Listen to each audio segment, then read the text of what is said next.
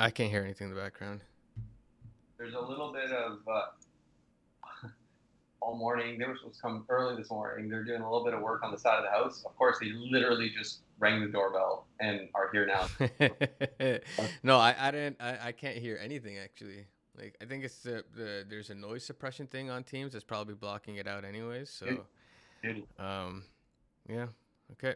So again, there's no way I could tell you. I'm just gonna tell you we're gonna start recording, and then we're gonna get into it, and at the end I'll tell you we're done. So it's the same thing. And I got my gadget to sync up the audio post production. Yep.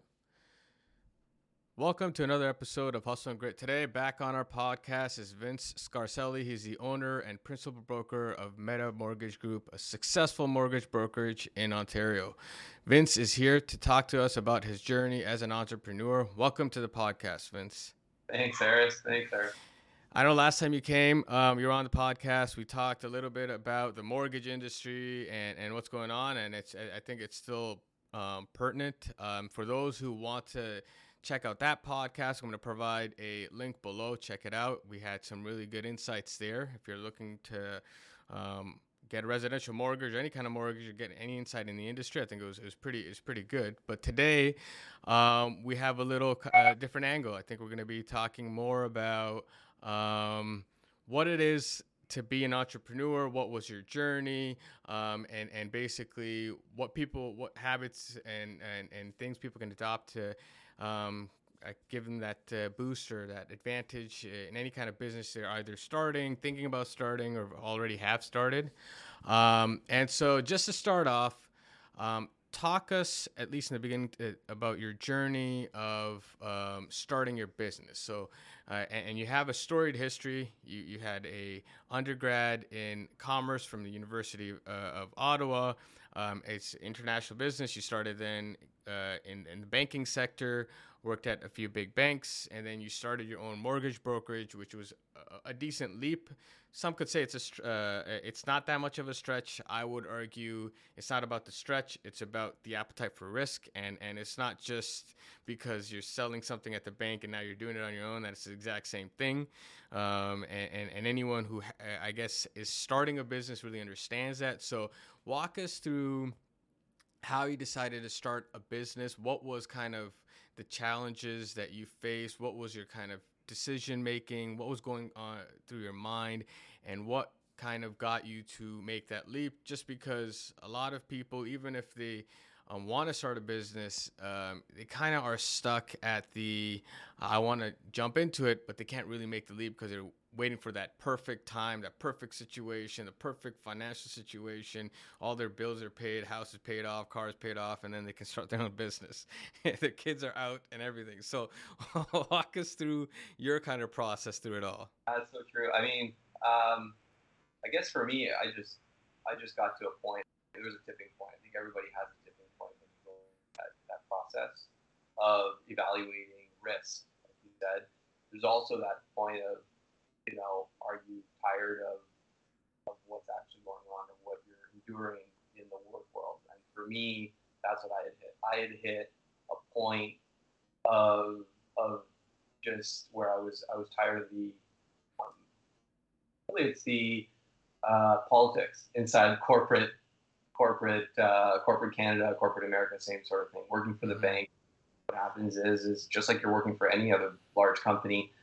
There's a huge hierarchy, and you come out of university or college or whatever type of school, and you want to just you want to be the CEO tomorrow, right? So that's sort of how I came out of university. I remember in the class, I had a prof ask the whole auditorium, "What do you want to make when in your first year when you get out of university?" And I stupidly put my hand up in front of all these people, and then I said, $60,000 a year, and literally he laughed at me. Oh, okay, I guess I'm on high here.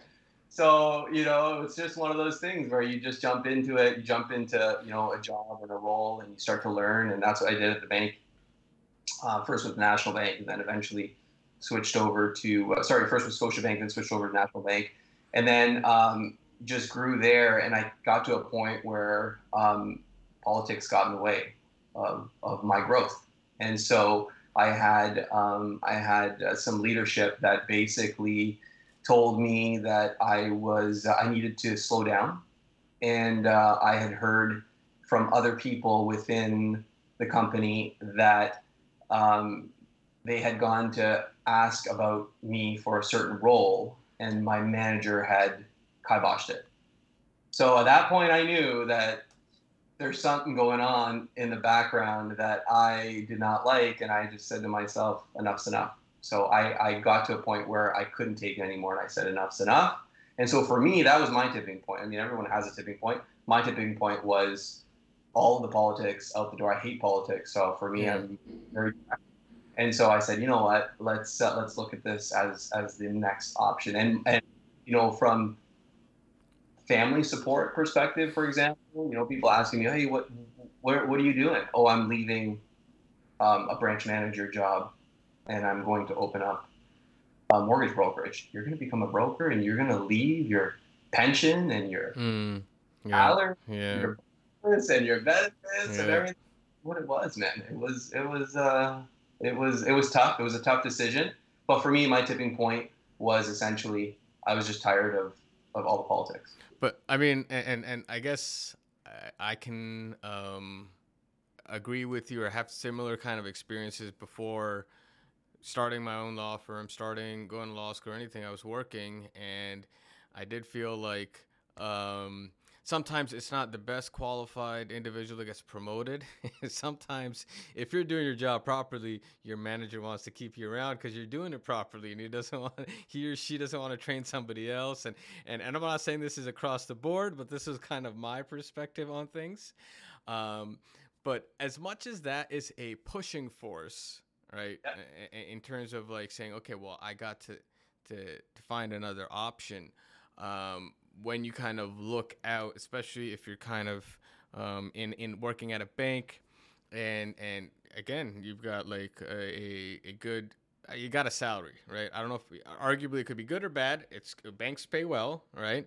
But then it also depends on your own lifestyle, and it really is subjective, but it's good. You got relative job security, right?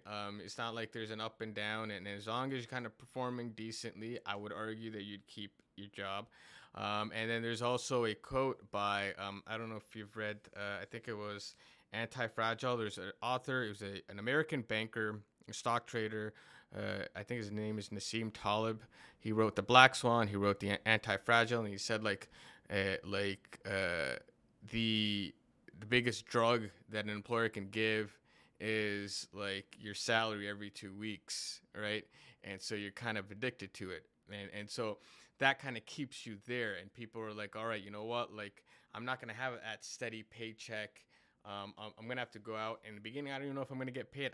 This is something that I may know how to do the work, but what about how to get clients in? At a bank, you're getting leads in. Now you have to generate your own leads. At the bank, you're not really worrying about keeping the lights on. Right now, you have to make sure that the lights are on. So how did you kind of approach that entire risk profile of, I'm going to get rid of whatever I'm making to something that I might not, like I might or I might not, right? And like Elon Musk says, the entrepreneurship or starting a business is like chewing on glass and looking into the abyss, right? So you don't know what's happening. You can have all the projections you want. They're quickly thrown out. So just quickly, how did you kind of then digest that risk?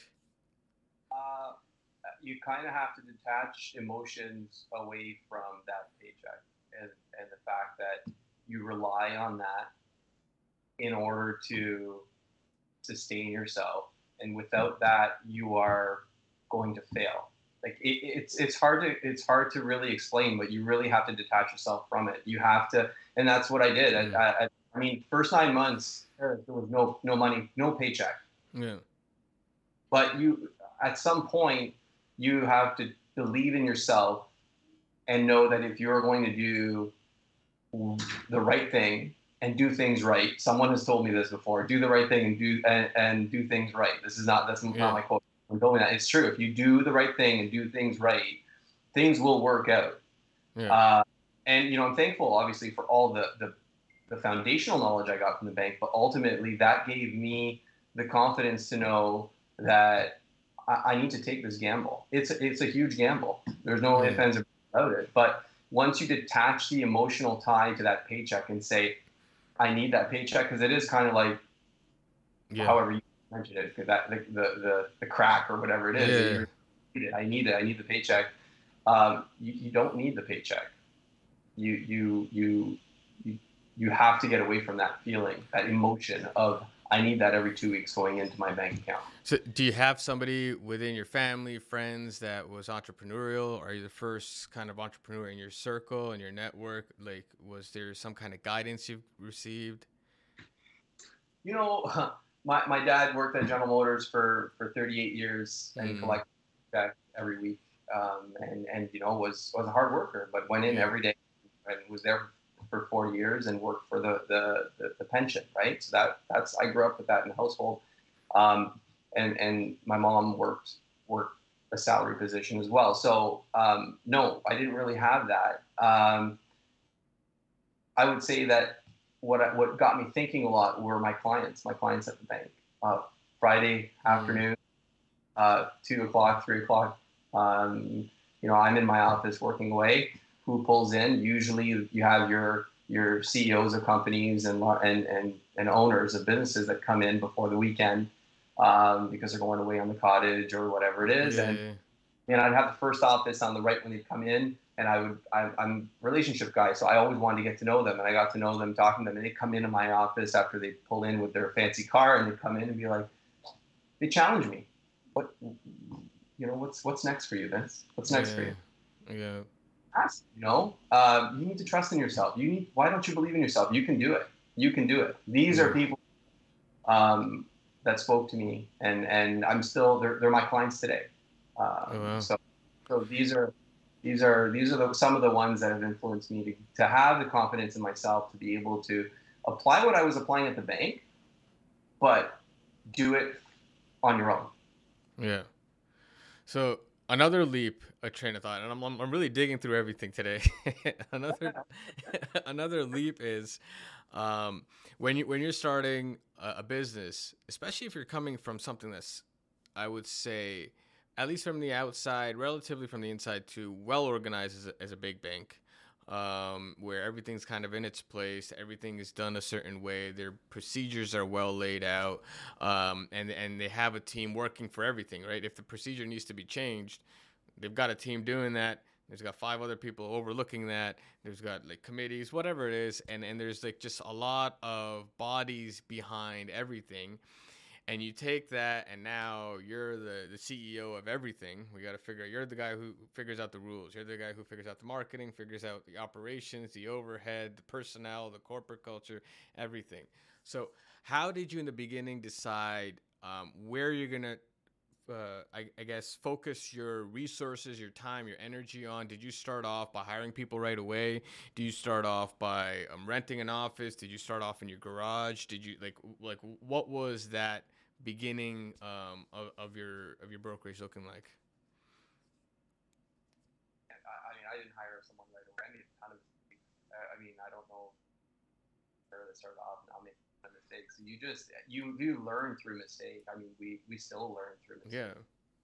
So the thing that I think we need to program ourselves to, and I wish I knew this earlier on, is you've got to try things out. Don't be afraid to try things out. That's what gets in the way, is fear. Fear gets in the way of everything. If you turn off that fear voice in the back of your head, and you turn on the you can do it voice and just try it voice, and from there, man, we'd be so far further ahead. But no, I started off, and I started off actually in a partnership with two other people from the bank. So that's one where I felt like I spread my risk out a little bit, is that I wasn't in it alone. Yeah.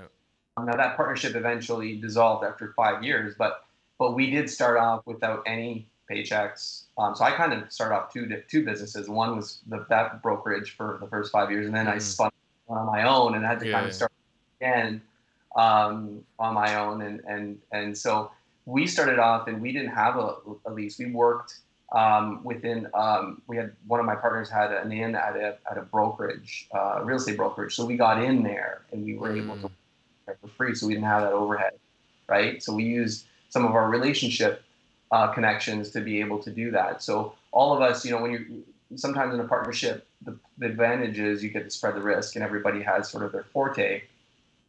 Then the other part is you kind of all got to get along for long term. So everyone has to be on the same page. And that is the case in partnership, right? So so we were able to do that. And then we were able to, in order for myself to be able to get and focus on getting business in, I just leveraged my existing connections of existing clients and people at the bank. I mean, as of now, you have access to so many other lenders, but you don't have access. You may not have access to clients walking in the door, but you have relationships from the bank. So I kept those relationships from the bank, and if they had declines, they would call me and say, "Hey Vince, I can't help this client, but can you help this client?" So again, coming back to relationships about, doing right by the client. If your referral source knows you're going to do right by the client, then they'll send you the client. So that's really all I worked on, was trying to get a few really good referral sources. I didn't want to work with everybody, because you start to work with everybody, kind of spin your wheels. So that was the focus, is, by doing marketing and by taking on all this, and just try to stick to the basics and grow one client at a time. Because if you do it right with every client, then every client will become a referral source, essentially. So that's my feeling, and that did work out really, really well. What didn't work out really well, because you probably want to know that too.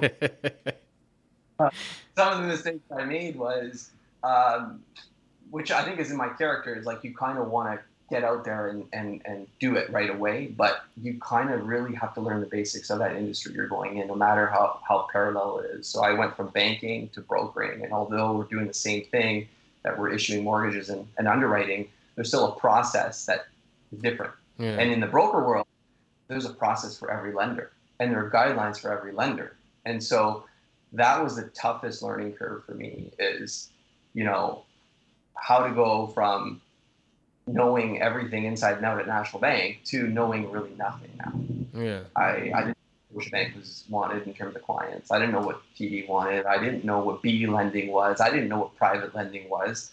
So you had to learn through trial and error, and through relationships. That was a tough go. It's a huge learning curve, because everything is new, like you're saying. But did your relationship with money change when you started your business? Because I know that often enough when people are working, I feel like money is always considered as some like enjoyment units, like you gotta spend this money to make yourself happy, right? Whereas when you're in business, money is more, it's currency. It's the electricity that makes your business run. At least that's my perspective, right? It's like when you're looking at, it's kind of almost like poker, right? Not that I'm a big gambler, but it's like when you're looking at different areas where your business can expand, you have to throw a few hands out to see, and you're gonna lose on 9 of them, but that one hand that you get big, right? So that's kind of, and that appetite for, I'm losing money here, it's fine, but I don't know where, but somewhere in this is $1 million, and I just got to find out where it is, right? So how, did you have that from the beginning? Did you have to build that out? Like, what was your perspective on that? Yeah, so basically the first 5 years was very tough, because it was a partnership, so money was always an issue, because you had to figure out between people how you're going to spend it. But let's fast forward to when I went on my own.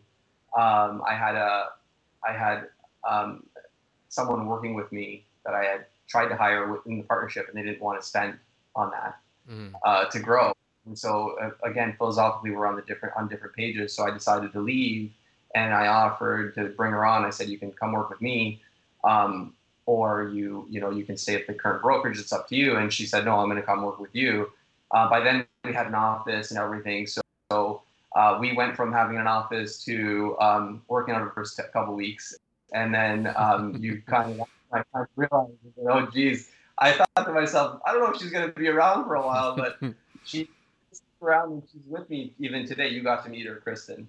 So her and I go way back, and so the relationship with money really changed then because I definitely had to look at things more in depth. Everything was all on me, and that's when you start to look at, okay, when you have money in the bank on a monthly basis and you have your surplus. I hate just leaving it there. You have to put it to work. Otherwise, it's not going to be, it's not going to work for you. So yeah, now you're trying to, figure out ways to expand, whether that means marketing, whether that means hiring someone else, whether that means, making a joint venture with another business or even just buying property. I don't like cash in the bank. Yeah. That way. So I guess based on like that, just a quick move to, I guess, leadership. When you have somebody and you're thinking about getting an office, you're working at a coffee shop, which is like, those are stories that you're going to be looking back for the rest of your life. You'll be like, oh, it was difficult at that time, but it's still, it's like that journey that is nostalgic. But what do you feel makes an effective leader? Like, what was your perspective in making sure your team showed up and they were performing the best they possibly could? So what was your mindset around, do you have a crystal ball knowing the future? You don't, but you've got a team here and they're looking at you for answers almost. So how do you kind of lead in those times? I just go by the be real. Mm-hmm. Politics and all this, as you know, I've said that to you already. So I try to avoid all politics. Possible, just be real. Team. We're a team of 9 now, and it's we get together, we enjoy food together, we talk, not only work with each other. We spend time, whether it's coaching and talk business, or we spend time socially together. But to me, it's just about being real with people and try not to force things. Forcing things, I find, can create an illusion of fake, really. And so we don't try and force things. Try to be honest and work through problems that we no doubt encounter every single day. So I don't know. That's sort of what we do. I think being real is really important. Real and transparent, letting everybody know kind of what's going on and where you're headed. Yeah. Like I don't want to tell somebody, it's funny, in our industry, everyone's afraid to tell people how much volume they do. I don't know why. It's like, tell people how much volume you do. Who cares? If the guy does more volume than you, then ask him what he's doing. And say, hey, like, what are you doing? Maybe we have some things we can learn from each other, right? I think that's everyone's so worried about what everyone else is doing that let's just all be authentic and real and just tell each other like it is, and we can all sort of grow. But we're like that in our office too, right? If you have a problem with something or something comes up, then we're going to tackle it as a team rather than tackle it individually. So safe to say you have an open door policy. You're not kind of closed off in your office. Oh, you got to schedule some time in. No, and sometimes you have to schedule a call or whatever. But I think everyone knows they know that they can call me anytime, whether it's in the morning or at night or during the day. If there's something going on, they can. And I'm not the one that's always going to solve the problem. That's the beauty of it is I've got great people on the team. So sometimes it's going to be someone else that can solve the problem.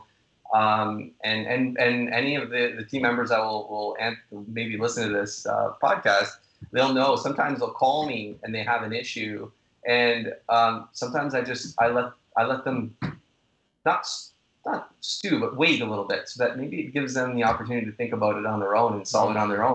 What do you do? Yeah. I'll text them back and be like, hey, you have some time now? And they're like, oh, I figured it out.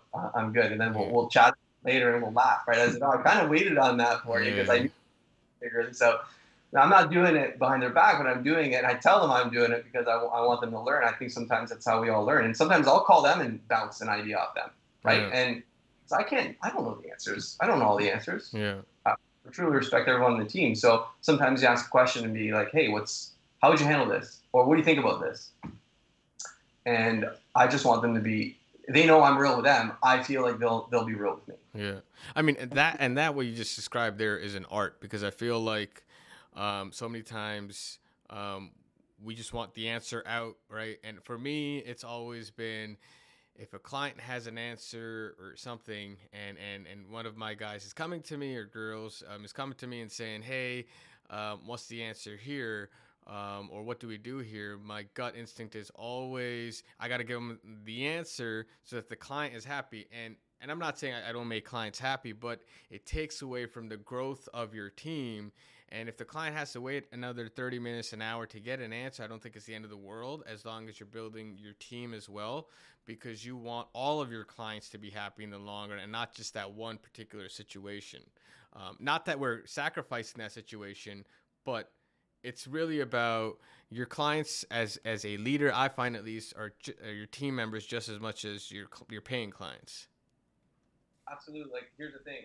I can either spend time, growing myself, or I can spend time growing eight individuals on the team.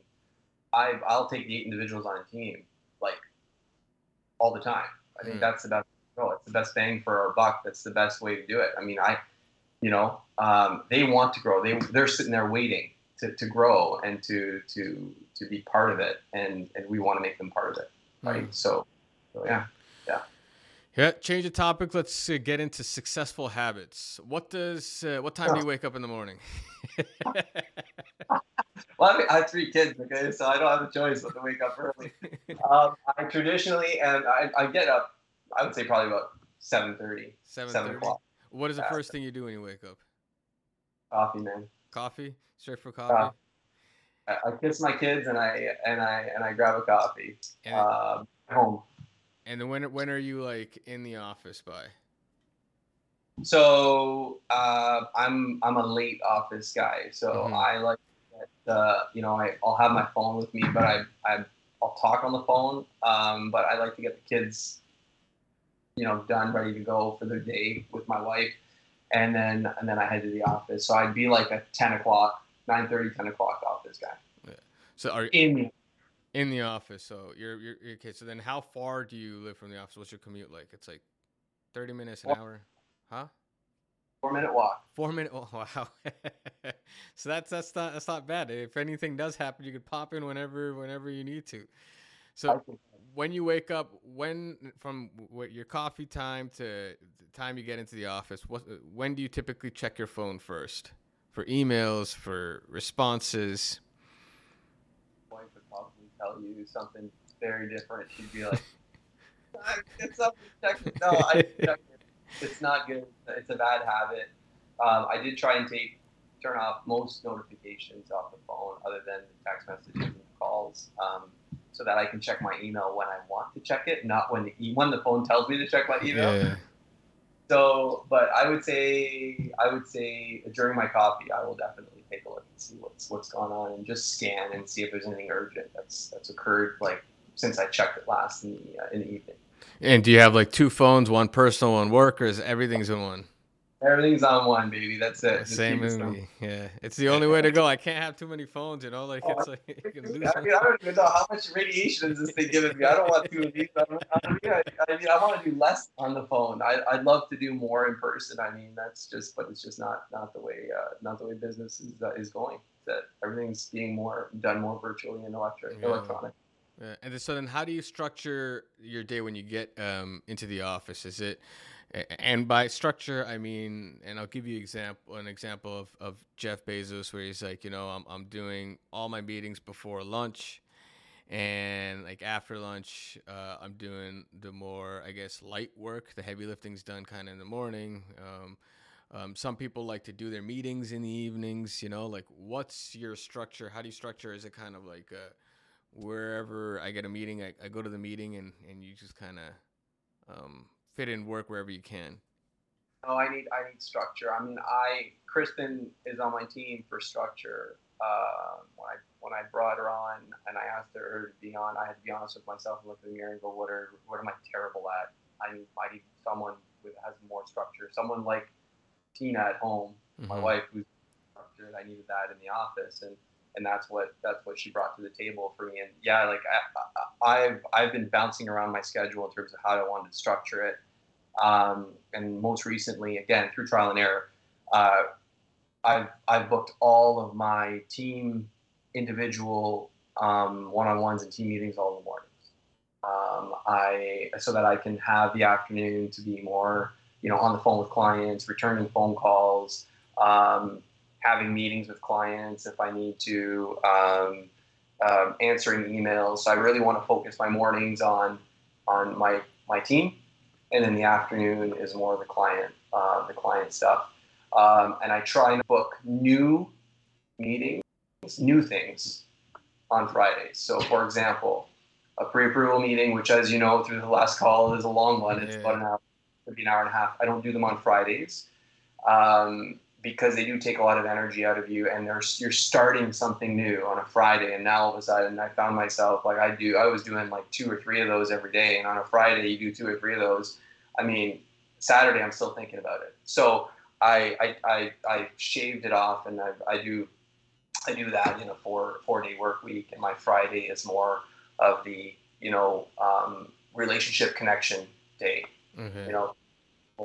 On the phone, in person, out for coffee. I mean, the coffee shop, my favorite coffee shop is like literally in the backyard of the office. So I walk to the office for 4 minutes, and I go to the coffee shop, which is a local coffee shop, and have a community sort of feel there, and you just it's what feeds me. Love it. Yeah. Last question: what is the last thing you do before you go to bed? Last thing I do before I go to bed, man. I do something mindless. Like right now, I'm watching Breaking Bad, and I just sit there for an hour and try to resist to only watch one episode. But yeah, last night was 2, and just do something mindless, like literally just relax. So oftentimes I'll do an evening walk, and I'll go for a walk, kind of like decompress, and the walk we'll have a podcast, or we'll have an ebook, or we'll have just music, whatever. And then and that's after the kids go to bed. And then, so it's usually dark outside, and then I'll come home, and then I don't want to jump on the phone and start doing emails late at night. And that's kind of different. I'll be honest with you. I used to be a night guy. Like I used to, when we first started, before I hired, Kristen on, and then eventually grew the team. I was not a morning guy, and I would actually work till 2 a.m, which was stupid. It's crazy. And when would you wake up during those times? If that's like, well, in the morning, I have no choice because my kids were up in the morning. So literally, you're burning, you're running thin, and that was things where it was the fear of, okay, do I bring someone on and now have to deal with a salary and everything? That's a big responsibility. Or am I at a point where I keep doing this? And it's kind of like that whole, doing the same thing over and over again and expecting things to be different. Yeah. It's not, you have to change them in order to make the change. And that equals risk. That equals, being uncomfortable. And again, I wish that fear voice was away. I pushed it away a lot earlier, because now, as soon as I hear the fear voice, it's almost like I need to be doing that. Mm. If the voice is telling me not to do it, I need to. That's the business for self-crack right there, right? So, no, see, that the thing is I can so relate to that. Whereas like in the beginning, if you're taking somebody on, it's like it's salaries. You're dealing with somebody's life. You can't really, at least I was like mentally, there was a lot of red flags. Now, if I'm too comfortable, I'm like, what's going on? I got to get up and make myself uncomfortable. if something isn't like, moving, like if something's not making me uncomfortable, I'm not in the right place. So yeah, so you're right. It's exactly it. And so now it's just been, now the challenge is time management. I think that's the toughest thing right now. Spreading time properly and just properly for other businesses and things that I'm getting involved in now. And so that's sort of one of the challenges. But yeah, I've most recently been listening to that. Okay, don't do this. Don't take this on. don't do it. And I'm like, oh, that means I need to do it. And so, yeah, I think more people need to do that. Yeah. Yeah, no, definitely. Well, thanks for coming on our podcast again. That was really informative. Really appreciate all the insights. Thanks for everything. Anytime, Harris. Nice to talk again. No problem. Yeah, so that's it. Another one. It was good.